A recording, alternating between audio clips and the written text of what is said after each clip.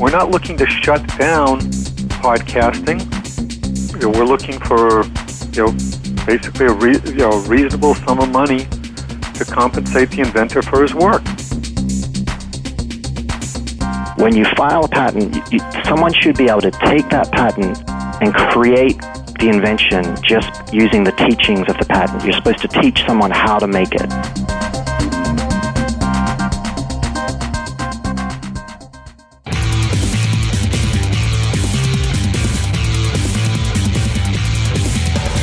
Welcome to the award-winning podcast, Lawyer to Lawyer, with J. Craig Williams and Robert Ambrogi, bringing you the latest legal news and observations with the leading experts in the legal profession.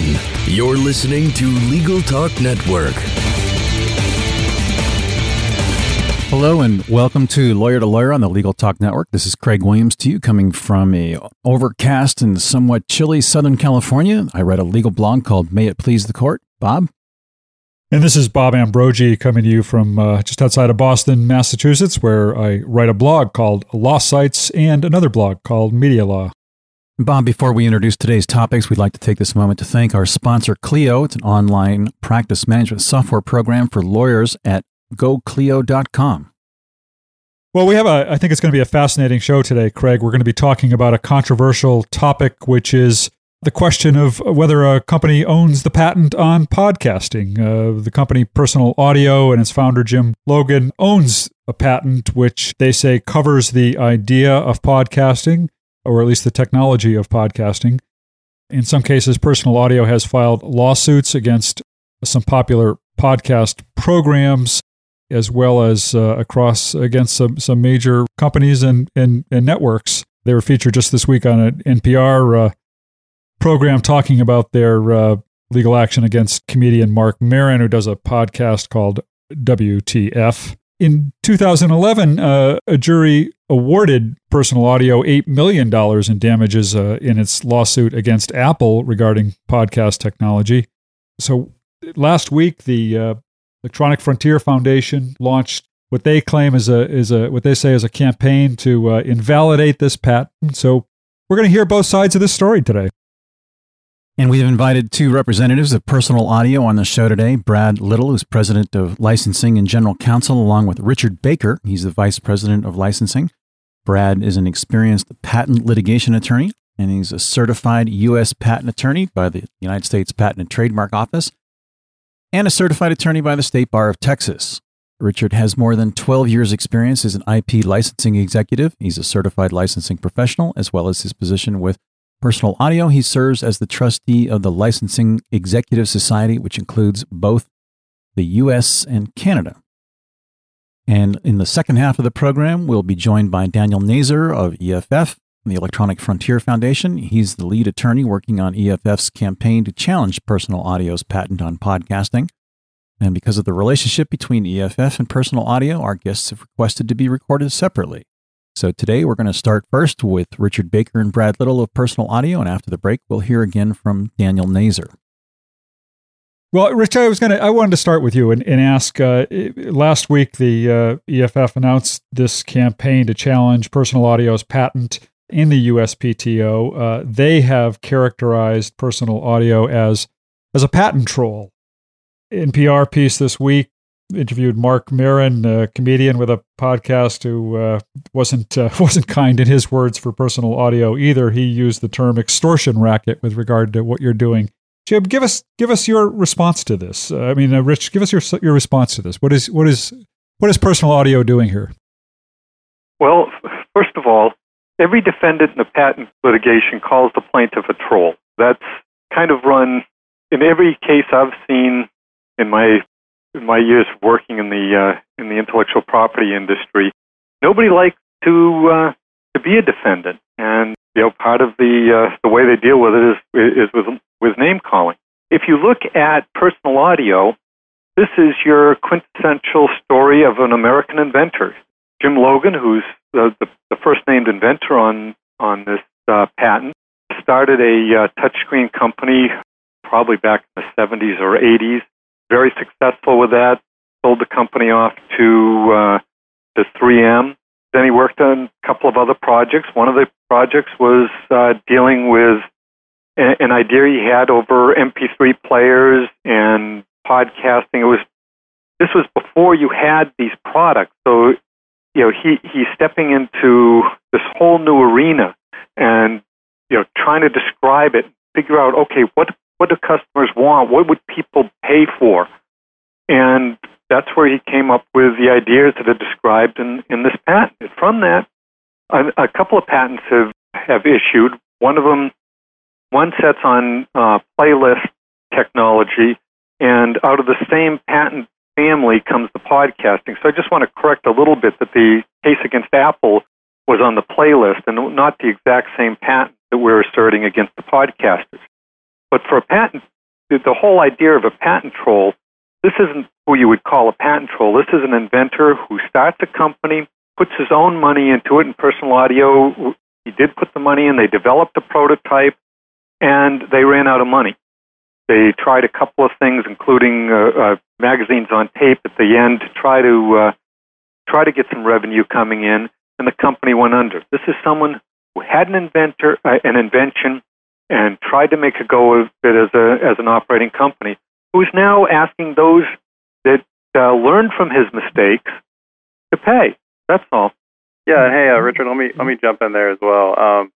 And so I think what Richard is saying is absolutely correct. And I feel like when people start talking about patent trolls, they kind of lump in all of these different entities together, like universities and small businesses, big businesses, solo inventors. And I don't think that's merited. I think that instead of focusing on who or who is not a patent troll or a non-practicing entity, people should start looking at the merits of the case and also locating ways to reduce patent litigation expenses by possibly using institutional mechanisms to address patent validity and patent infringement, and look at ways, other administrative ways to reduce costs and look at these patents on the merits. What is it in particular that the patent covers, or what does it claim that ties it so closely to podcasting? We don't want to get into actually saying it does or doesn't cover anything. That's for the courts to decide. Well, let's ask a different question then.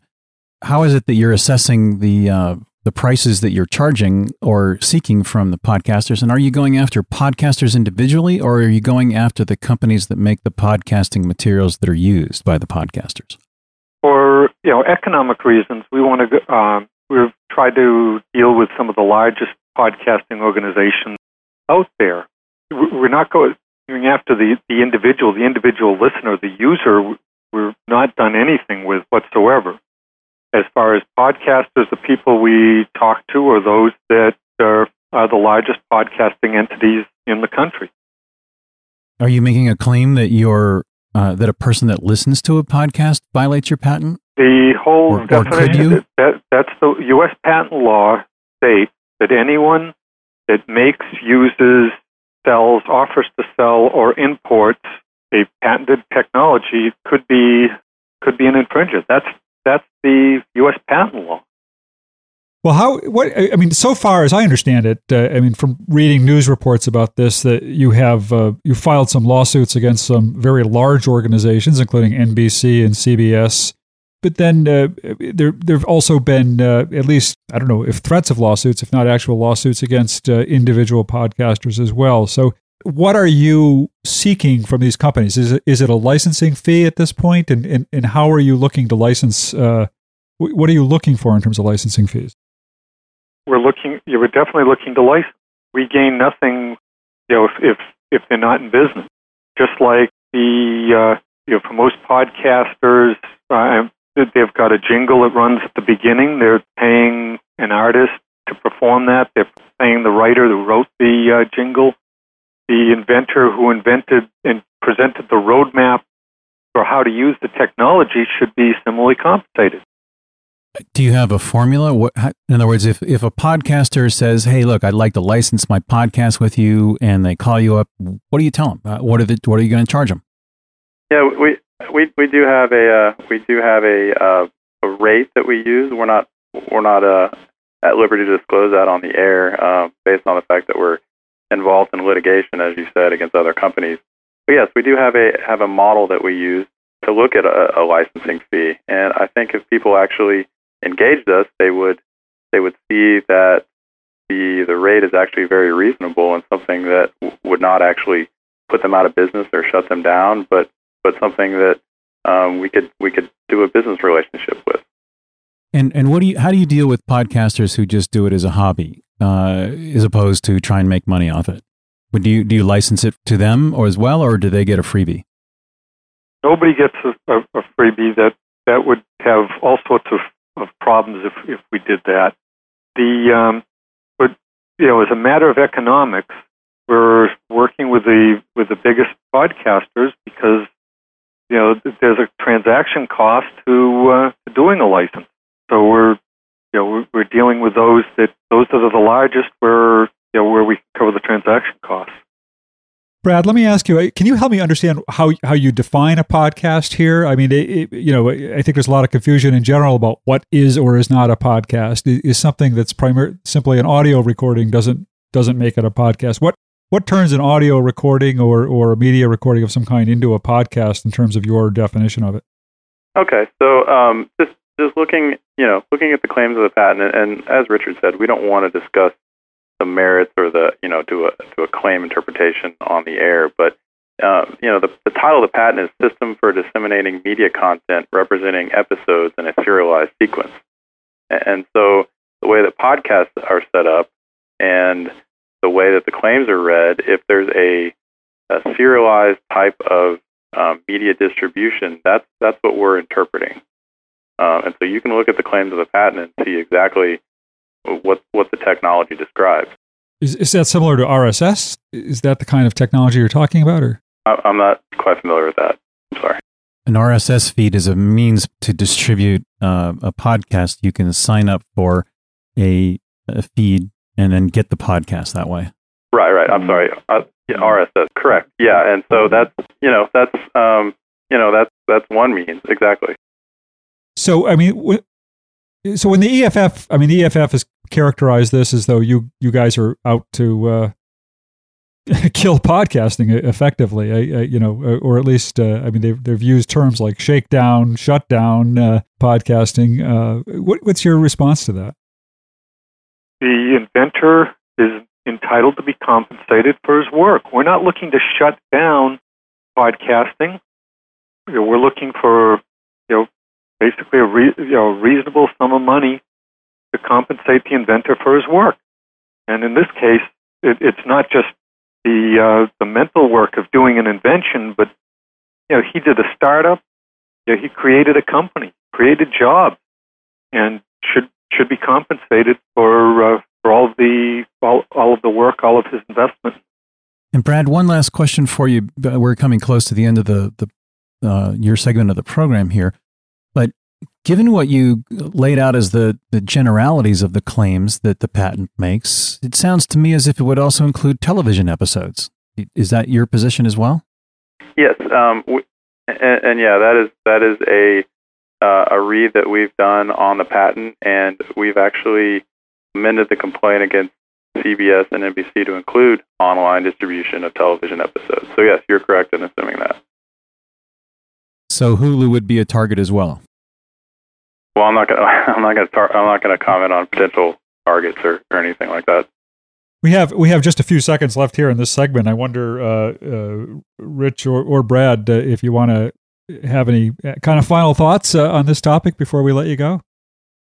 Just that Jim Logan and Personal Audio. This is the story of a quintessential American inventor. This is what the patent system was set up to reward the people that make breakthrough inventions and reward them so that they'll continue creating inventions and telling the public about them. Great. And if our listeners would like to learn more about Personal Audio, where can they go on the internet to find out about your company? www.personalaudio.net. Great. Well, Richard and Brad, thank you very much for being on our program today. This is going to wrap up the first end of the segment. We'll be back right after the break for more from the EFF. Let me just add my thanks to both of you for being on the show. Thanks a lot. Thank you, Bob and Craig. Well, thank you for having us.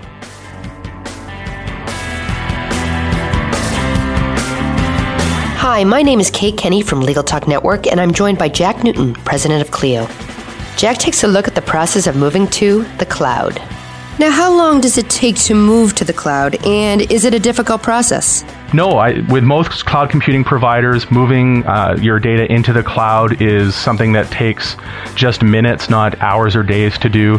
You can get signed up and running with most services in just a few minutes. And even if you have an existing a legacy set of data that you want to migrate to a web-based practice management system like Clio, there's migration tools and migration services that we're able to offer to ease that process. So most firms can be up and running to the cloud in less than 5 minutes and can have their data imported in a matter of hours or days. We've been talking to Jack Newton, president of Clio. Thank you so much, Jack. Thank you. And if you'd like to get more information on Clio, feel free to visit www.goclio.com. That's GOCLIO.com.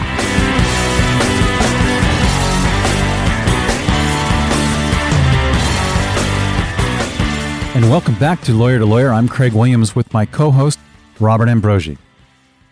And in the first segment of the show, we heard from Richard Baker and Brad Little from Personal Audio about the patent they own that they say covers podcasting. In this second half of the show, we're going to speak with Daniel Nazer of the Electronic Frontier Foundation, which last week launched what it's calling a full court press to bust the patent in this case. Daniel Nazer is a staff attorney on EFF's intellectual property team with a focus on patent reform. Prior to joining EFF, he was a residential fellow at Stanford Law School's Center for Internet and Society, and he practiced at Kieker and Van Nest LLP, where he represented technology clients in patent and antitrust litigation. Daniel, thank you for joining us on the show today. And we have to admit here, we set you up. We did ask a question of Richard Baker and Brad Little from Personal Audio. We said, what question would you ask EFF? Mm-hmm. And they said, ask them why it is that they're going after Personal Audio when we're going after the NBCs of the world, the Discovery Channels, the great big ones, because usually EFF is designed to help the little guy out. Right. Well, they are sending letters to a lot of people. They're not just going after the NBCs and the CBSs of the world. So we took it upon ourselves to try and bust this patent to defend podcasting generally. And while we're doing this on our own, we're hoping that it'll help the small podcaster who's working in their basement or their attic. I'm sure CBS and NBC can look after themselves. And what do you think your strongest defense is against Personal Audio's patent? So we will be filing what's called an intra-parties review. So we're going to be at the patent office, and we'll be arguing that there's prior art, that this is not a new idea. I think if you look into the history of podcasting, and I'd encourage your listeners just to do a little research. You won't see anything about Personal Audio. You'll see that episodic internet radio was pioneered by other people and before the patent's priority date. Well, we've been doing this podcast for 8 years, so I think we've been somewhere. We fit somewhere in the history there of this. But Daniel, EFF is characterized Personal Audio as a patent troll. Why are you defining them as a patent troll? They do have a patent here. The inventor did invent this technology that he's claiming the patent on. Why do you characterize them that way? So I would say a couple of things. First, ultimately, it's really not that important if you call someone a patent troll or not. It's just a pejorative term, and there's a wide spectrum of activity, and they're the most sort of typical patent troll is a company that just buys patents to sue, and they're not that kind of patent troll. But they are a company that doesn't make anything. They are a post office box in the Eastern District of Texas. They have no ties to Texas. They have no employees there.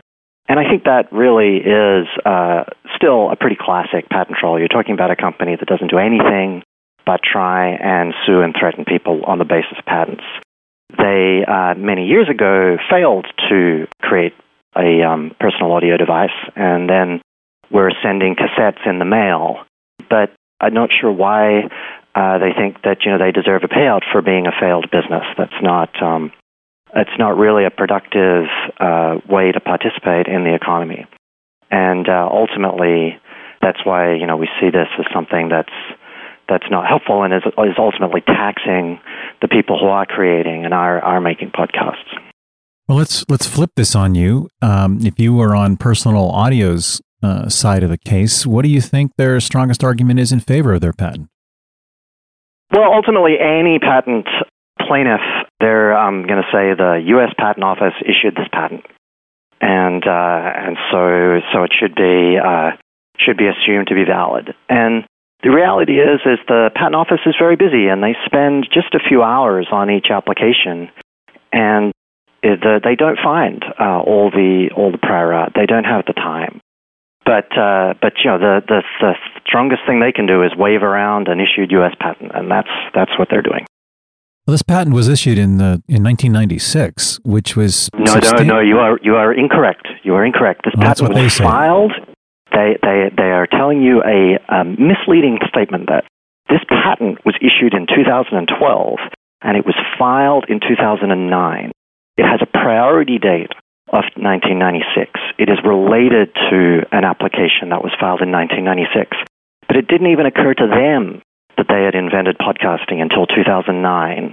And they went back and filed what's called a divisional. These are the continuation applications, and divisional applications are ways to sort of keep a patent application alive for many years. So the actual claims that they're asserting now, they didn't write those until 2009. What claims were they asserting back in 1996 that relate to podcasting? So they've have, this is a patent family, and I'm not, the patent they asserted against Apple was about playlists, but that also wasn't the original one. That was also a continuation. But I'm actually not sure. I don't remember off the top of my head what the claims were in the very original application, but they certainly weren't the ones they're asserting. They describe it as a novel mechanism for automatically identifying and retrieving media files representing episodes in a series as those episodes become available. Mm-hmm. Yeah, that was the original patent, I believe. That was very typical patentees there. Does it surprise you that Personal Audio is also taking the position that their patent covers television episodes that are sent around on the internet? Television? Television. No, it doesn't. And it's a very typical feature of the patent troll activity is they write very broad claims, and then they argue that these claims cover things that just weren't anticipated when they filed the patent. And but the claims talk about media files, so that actually doesn't surprise me at all. Daniel, just to play devil's advocate here a little bit, I mean, you make a point that they're perhaps a company that has no products, only a patent. But of course, patent law allows that and in fact encourages that. I mean, isn't that the idea of patent law, is to protect an inventor and allow an inventor to capitalize on their invention? I think you're right. You don't have to create a product. That's why patent trolls exist. I would say there's a very big difference between people who are engaged in technology transfer and people who just sit around and wait for others to do the work and then jump out and tax them. So if you look at a university or a lot of biotechnology companies that just focus on research, what they do is they develop a technology, they file for a patent, and then they pretty much immediately they try and find partners to license and bring that technology to market. So they're trying to create something new and bring it to the consumer. What a patent troll does is they get a patent and then they sit on it, usually for over 10 years, and they wait for other people to do the work. And, in this case, the claims they're asserting weren't even there yet. They didn't file these claims till 2009. So everyone else developed podcasting, Apple, all the individual podcasters, they do the work, and then these folks jump out from under the bridge and say, we want our cut. And that's something very, very typical of patent trolls, that they assert the patents quite late in the life of the patent, rather than trying to get licenses and technology partners in the early part of the patent when they're actually really participating in creating things. Well, it is a situation where usually patent people that come up with inventions come up with it before the market is ready for it, and the market then catches up, and it is one of the reasons that patents have a long life. And I would say in a lot of cases, that what's happening is people are getting patents they shouldn't be getting. They're getting patents.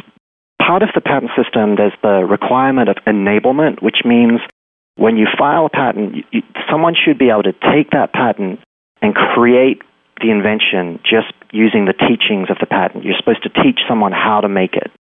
And I think, unfortunately, because the Patent Office is so overworked, a lot of people file quite speculative patents. So just to use personal audio as an example, they're claiming that, sending TV over the internet is covered by their patent. But if I had taken the 1996 application and tried to create a system that distributed serialized TV over the internet, there's no way I would have been able to do that.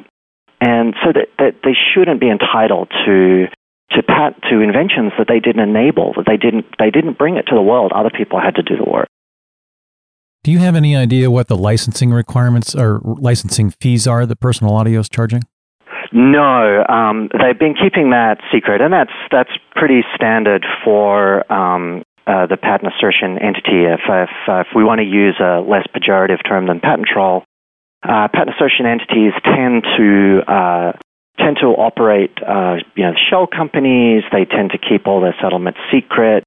And a lot of the pressure that they apply is based on the fact that it's so expensive to defend litigation. It costs, around $2 million to defend a patent suit. So if you're a podcaster working out of your attic, you basically faced with a very difficult choice. You just don't have the resources to defend, and that puts a lot of pressure on people to settle. What is EFF's goal in this litigation? I mean, are you really going to be trying to... It's not litigation. They're bringing inter partes proceeding. Yeah. Our goal is to, if we're successful, the patent gets invalidated, and then they can't assert it against anyone. You're using this new inter partes proceeding, which was kind of a creation of the patent, the America Invents Act last year, and this is a new proceeding, and to some extent, it's kind of uses crowdsourcing in a sense, right? I mean, can you kind of explain how this works? Yeah, so we're because this is a patent that claims a priority date of October 2nd, 1996.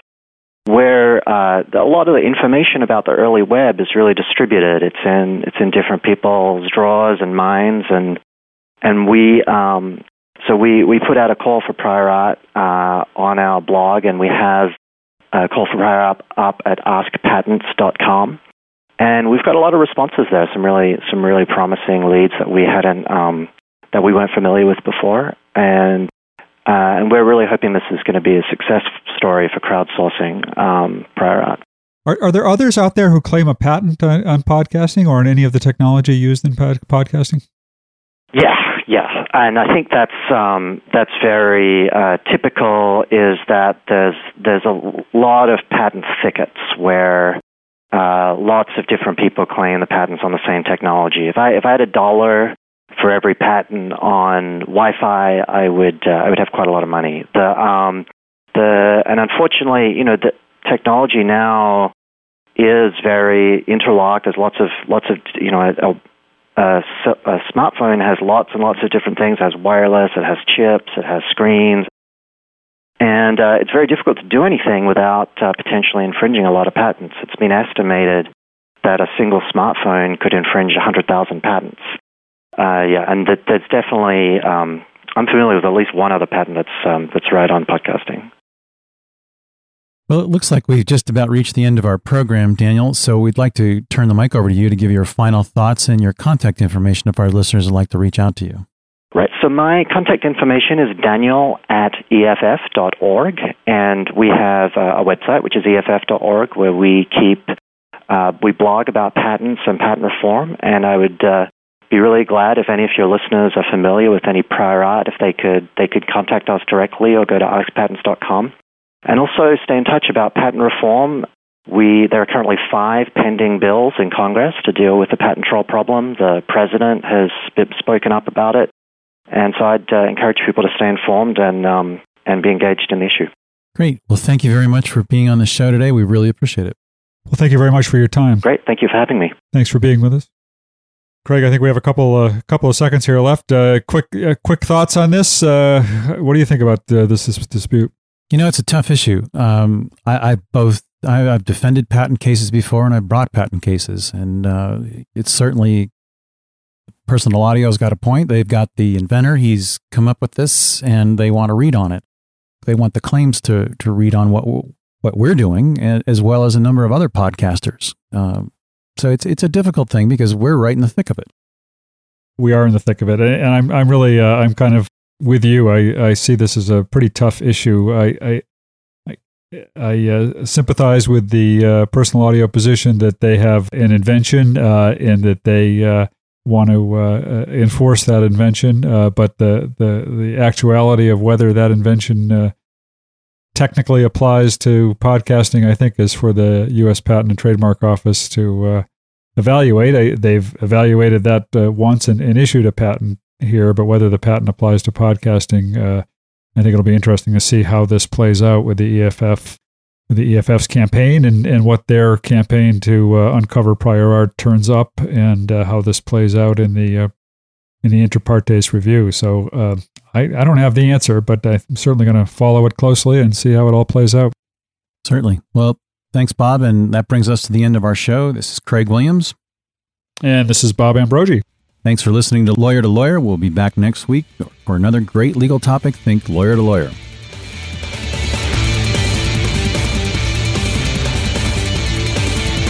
Thanks for listening to Lawyer, produced by the broadcast professionals at Legal Talk Network.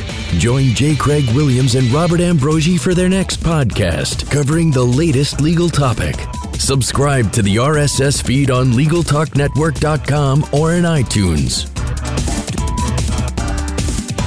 The views expressed by the participants of this program are their own and do not represent the views of, nor are they endorsed by, Legal Talk Network, its officers, directors, employees, agents, representatives, shareholders, and subsidiaries. None of the content should be considered legal advice. As always, consult a lawyer.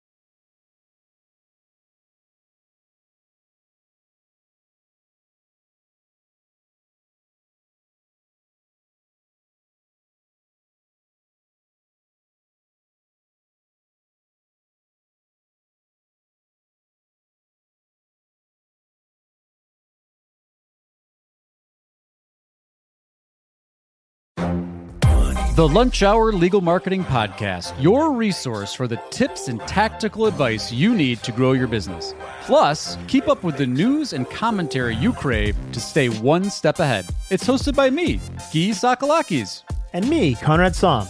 Every other week, we break down the issues holding back your marketing strategy and talk about the changes you need to be prepared for. Check out the Lunch Hour Legal Marketing Podcast wherever you get your podcasts or on YouTube.